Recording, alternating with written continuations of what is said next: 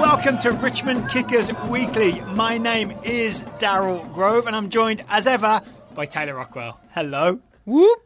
Indeed, yeah, we were played in by the Red Army. Yeah. They're a proper supporters group, so they just make regular soccer noises. They do. They don't make flamingo noises, which I'm not even sure is what a flamingo sounds like. I heard some squawking when I watched flamingo YouTube videos. That's all I'm saying. I tease in jest because I actually think the flamingo noise, quote unquote, that the fans make when opposition teams are taking set pieces is weirdly, it's both funny and effective. Which is, I would say, why it's effective is because it's funny. Because we have this idea and that annoying. Exactly. But there's this idea like you have to be either just annoying or you're like waving stuff around to try to distract the taker or anything like that. But it can also be that if the person about to take a free kick finds something mildly amusing in the stands, then they're still paying attention to what's happening in the stands. Yeah. Even if it's like 0.5% attention, that's less than 100% attention on what they're doing. That's what percentages tell me, yes. That's why Joe Gallardo's late free kick was saved. Exactly. That could have been the equaliser if not for the whoop. He would have put a little bit of power behind it, but that the 0.5% was focused on the whoop. We can't quite make the noise, can we? We can't, and I think we're verging into Juggalo, the call of the Juggalo territory. So we should probably just move on to the actual game. That will be Forward Madison's next branding adventure. All right, so the game was Richmond Kickers terrifying away to Forward Madison. The Kickers lost 1-0. Goal from Diaz for Madison in the 74th minute. It was hard to watch this game on ESPN Plus because of that weird Madison camera angle, right? I don't think we should spend ages complaining, but I think it's worth noting. It's difficult to watch the game. I really feel bad for the... It looks like my dad when he filmed my high school games. He'd stand up at the top of the bleachers with a handheld camera and do his best. Right. He got as high as he could get. Yes. Right. But I say that because it makes me watching it in studio, I find myself leaning to the left of come on camera, lean to the left so I can see what's happening. And the other time I've done that is when I was watching my dad's footage. Because it's you're missing it. I will say this, the camera crew, I think, are doing a good job in a bad situation because they're managing to still track the play and they have to, zoom in when it's on the left and, zoom out when it's on the right and try and follow the ball. It's probably the hardest work that they do at a soccer game. Yeah, that's probably the case. And then I think also the sun was setting directly into the camera lens as well in the opening couple minutes. That probably didn't help. Bit of J.J. Abrams going on? Exactly. But it does make it difficult to sort of know exactly what was happening in this game. Yes. Because you can only see a small percentage of the field at any given moment. Yeah, well, luckily, there's a new Forward Madison podcast, Behind the Feathers. Of course. Which I've got to admit is a really good name. It's a solid name. It's a good name. Behind the Feathers, hosted by Kuba and Jason Klein. And Jason Klein sent us a clip, which is essentially... You don't want to take a shot at Kuba's last name? Kuba. Kuba Consonants, I think it is. Kuba Consonants. Yes. So head coach Daryl Shaw, excellently named Daryl Shaw, basically explained what happened in the first half and what he switched up in the second half. And based on not having a good camera angle, I'm just going to straight up take his word for it. How about that? I will too. It took me a minute to realize why it was excellently named Daryl Shaw. I was like, do you have a strong affinity for the last name Shaw? Oh, I see what's happened here. So here's a quick breakdown of sort of Kickers lineup and first half tactics and what Madison changed in the second half, according to the excellently named Daryl Shaw. So Kickers were missing Akwai, who, in my opinion, is far and away our best defender. Yeah. He's the guy that is always stepping out to win things. He's also the reason we've been able to play a back three somewhat successfully in recent weeks, right? It's been Akwai, Shanosky, and Megales, right, centre, left. We don't have any other centre-backs, so we had to go back to just two centre-backs, so a back four, right? Yes. And then also missing is Matt Bolduc, who has been something of a revelation as a winger who's been playing as an attacking midfielder for the Richmond Kickers, also suspended both through yellow card accumulation. So this meant the Kickers had to do sort of a whole new thing, but more like a thing we used to do. Right.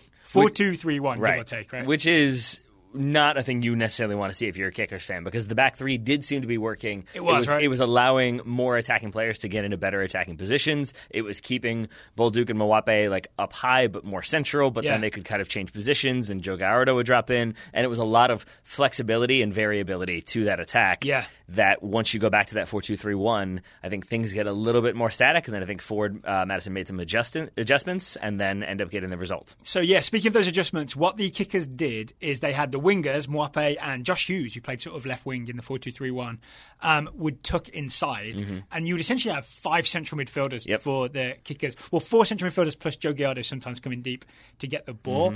Daryl Shaw noticed this, that in his 4-3-3, kind of his 3 central midfielders were overrun. So at half-time, he dragged everybody back a bit. He had Eric Leonard sit a little deeper, and he had, this is what he described on the Behind the Feathers podcast, he had the weak side winger tuck inside to join the central midfielders. So if people don't know what a weak side winger is, Taylor, can you please explain? The winger who's not on the side of the field that the ball's on, basically. That's it, right? yeah, essentially. So when the ball's on, say, like the left, like the kicker's right-hand side, forward's left-hand side, then the right-sided midfielder tucks in a little bit and almost becomes a like right central midfielder. So that way, Madison were no longer outnumbered in central midfield. It's a nice little tweak from Daryl Shaw, and I actually really like that he went on the podcast and explained it. I think more, I'm always in favour of what's the word, tactical transparency. Yeah. I mean, I appreciate that as well. Yeah. But I appreciate the podcast wasn't published at halftime, which is helpful. It was not. That would have been very helpful for David Bula, who does make his adjustments fairly quickly. So I think he spotted that something was wrong. But I appreciate this adjustment from the perfectly named Daryl Shaw because what it did for, I think, Madison, or for Ford, they go by Ford, is that you have that, like, say, the right-sided midfielder tuck inside, become the right center mid, but as soon as Ford would win the ball back, they would spread right back out again. Yeah. And now they're making the field very big, which either stretches the kickers or, as seemed to be more often the case, at least in those first 15 minutes of the second half, the kickers stayed kind of compact and central, but that left the wings wide open, and so Ford would get the kind of attacks down the wings. Yep. Kickers would stretch out, and then, there were 3 chances in, 3 minutes for Ford that all should have been goals. It was an avalanche of chances for Forward in the first 15 minutes of the second half.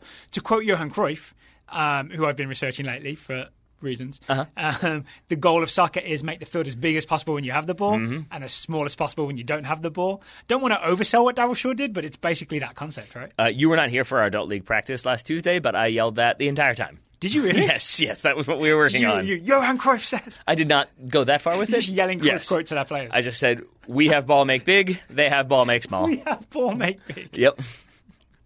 No need for definitive simplicity, articles. Baby. Simplicity. You're yelling it in Helvetica. Yes, of course. So lots of chances after Daryl Shaw's changes at halftime. David Bula, kickers coach, does switch it up, right? He does. Dennis Chin comes in. I've forgotten who he subs in for, but I do have the USL game report. Maxi Rodriguez, I believe. Thank you very much. And it becomes more like I want to say a 4-3-1-2. Yeah, that sounds about right. Mm-hmm. So it's Mwape. No, that's what it was, sorry. And it was more like a 4-2-3-1. Oh, yeah, sorry. Yes. Mm-hmm. I was completely wrong, right? And I thought you were talking about Forward. So, yes, we're both all over the place. Yes, it basically, Maxi goes out and it becomes almost a 4-4-2 or like a 4-3-1-2 because Mwape has a lot of freedom to float around. But then Dennis Chin goes wide, and that's kind of where the game was confusing in the sense that we couldn't quite see everything from the camera itself. But I think also it speaks to a little bit of the kind of confusion of the kickers that we would see Mwape on the right, we'd see Mwape on the left, we'd see him central, we'd see him dropping back, which can be a good thing. But it also didn't feel like there was a sort of, in contrast to Ford, where it was like, okay, we've got the ball, now we're going to spread it wide and make the field big. It felt like it was sort of we'll try to play to Joe Gallardo and see what happens. Yeah. On a number of occasions, it didn't feel like it was a plan, like Mwape will drift central, and then we'll play through him, and Joe Gallardo will replace him out wide, and we have these kind of patterns of play. Yeah. It felt a bit more improvisational, I guess. I've just realised that when Chin came on, I think Mwape did go more to just a traditional, more right-wing kind of spot. But again, really hard. Yep. Really, really hard with the camera angle. Yes. Mm-hmm. Unfortunately, it didn't solve all the kickers' problems. No. Because they conceded in the 74th minute. Christian Diaz scoring the goal for Forward with an assist from Paulo Jr. We didn't see the whole play. No. Because there was a replay bang in the middle of it. But it comes down Forward's left. It does, but it starts with a free kick on Forward's right, and I think that is part of the issue here is that what the kickers were doing, you're absolutely right, when Dennis Chin comes on, they go into a more standard 4-4-2, albeit with Gallardo floating. But I think, as we talked about, then like Dennis Chin, if he was on the left where the free kick's being taken, he slides all the way out, the midfield slides over, and I think Mwape kind of tucks inside and becomes almost a more central midfielder.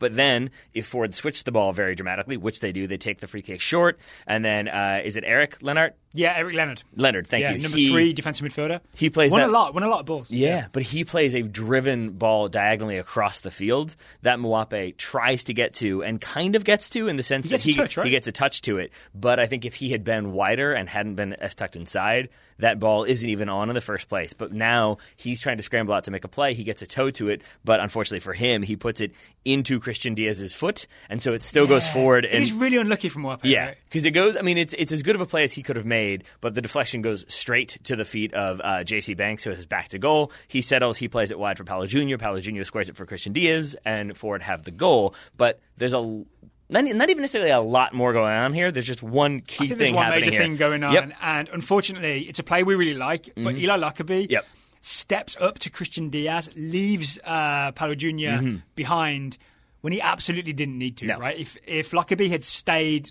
with the back four, then Jr. would not have been wide open. I think you're absolutely correct, and that's where again I say it felt like there were moments of the kickers having to improvise, and when you're improvising in the attack, that can be a little bit more understandable because you're trying stuff. But when you're trying to figure things, Jazz defending. No, I mean you could have left it at Jazz, but defending's fine. But then you you don't know because if you're trying to figure it out in the moment as that ball is being switched, and maybe you're not communicating, or maybe you both panic or whatever, both those players step. And now you're sort of completely out of position to the extent that if Mwape, that goal probably happens even faster if Mwape doesn't get just that toe to it because now he's overrun the ball. But then it's like a 3v1 because Shinovsky's the only defender back. Yeah, Diaz could have played Paulo Jr. straight in if Mwape hadn't stepped to intercept. Yeah. And I think, honestly, I know we're blaming Lockerbie, there's also a communication issue, right? Yeah. Where between them, Mwape and Lockerbie should have known who's stepping to the ball and who's staying home. That would have been good. And they tried to both step to the ball. They did. Yeah. And so it didn't work out. It did not. Also, I saw the kickers appeal for offside. Any chance you think that Christian Diaz was offside? No. Me neither. Paulo Jr. drives. I wanted to believe it for a little bit, but he drives almost to the end line. He's probably 3 or 4 yards from the end line, but when that ball is squared to Christian Diaz, he is standing on the 6-yard box. So no, it's definitely he plays it backwards. If not backwards, then at least lateral, which means it's going to be onside. So the kickers got away once with an offside decision. They did. Not a second time. But they really did. I mean, I want to emphasize, they really did get away. Because between those 3 missed chances for Forward and then that goal that was called back for offside, it really could have been 4-0 in the space of 10 minutes, which is why I think David Beulah makes the change he does and brings on Dennis Chin. And then it almost is sort of deals with the issue, but I think some individual defensive mistakes and a lack of team defensive play in that moment leads to the goal. Is it too big a thing to say that when the kickers are missing Wahab Akwai, we're in trouble defensively? No, it's not too big a thing to say because that's it's a basic true. Thing to take away from this, right? Is that we have this guy that steps and wins a lot, and is also pretty good at building out of the back, and lets us play in a back 3 because we only have 3 centre backs. That if he's missing, we're in all kinds of trouble, both numerically in terms of centre backs we have, and just talent wise. In that, I think he's the most aggressive ball winning defender that we have. Yeah, I think he is. Thinking. Maybe Gallardo is the only other candidate for this one, but I think aside from Gallardo, Akwai is probably the kicker's most important player. Yeah. And for all the reasons you mentioned, but also just from a momentum, calming, you want that rock in defense who you can look to. And we've played on teams where that center back who we've come to rely on isn't there for that game. Yeah. And even if we're where's Todd? Exactly. It's uh-oh. And I think that can happen here, that if you don't have that guy who, yes, steps out and makes plays, but I think also is an organizer and helps kind of build confidence and helps keep things together, if he's not there, you're changing the shape, but you're also changing the sort of relationship of that defense. Yeah, that's it, right? Yeah, it's about the established patterns and relationships and partnerships. Partnership is the word I was looking for. There we go. Me too. It took me 3 words to get there, but I got there. We also had a kicker's debut for Riley Kraft, recent signing. We watched his 10 minutes. It was really hard to get a feel for the type of player he is, right? I mean, he did a really good job of watching the ball go over his head repeatedly. Yeah, he just didn't get many. So we have no way to pass judgment on Riley Kraft. It was definitely a long ball physical affair at the end of this game. What we do know is Riley Kraft has bleached hair similar to Joe Gallardo, but wears different coloured cleats. That's important. Right? Yellow cleats, so you'll be able to spot him in a kicker's jersey. Until Joe Gallardo starts wearing equally bright cleats. He better not. You can't be yellow top and bottom. Let's hope not. But yeah, so the kickers what next for the kickers? lose on the road. They're on the road tomorrow, Saturday at 8 p.m. Versus Tormenta. Then they're home to Greenville, away to North Texas. And on Saturday, the 14th, they are home to Forward Madison. All right, I will be there. I will be there as well. All right, we look forward to that game. We're going to make some weird bird noises. And I won't be wearing pink. What's the state bird? Is No it way. a cardinal? I'm going to find out what. The cardinal, man. Yeah. It's red. We're going to make cardinal noises. Yeah. They do make a very distinctive noise. It's the noise that you hear. You either hear robins or cardinals in Virginia, I think. Yeah. I'm going to figure it out, learn it, and yell it. Every time a forward player takes a set piece. It'll be just me and you, and we'll be really weird, but I'll consider it like my personal revenge. I kind of know the noise a cardinal makes, but I'm not going to do it. No, I could be wrong. So I'm just going to leave it there and say, go Cardinals. Go Cardinals. Yeah. In all forms. The St. Louis ones, the Louisville ones. There's more. Arizona ones? Them too. Are they sure. still one? Yeah, I think so. Show me the money. Are they still one? Show me the money. There we go. I was wondering how you'd pull that one off. Now I get it. It's the only way yeah, I of course. All right, we should definitely wrap this up. I think we should do a retrospective on Rod Tidwell, but that's fine. I should Whatever. remember his name. Yeah. Kickers are 9th in the standings. Yeah. Playoffs look a little further away. You know what they're not? 10th. Woo! Yeah, in your face, Orlando City. Yeah.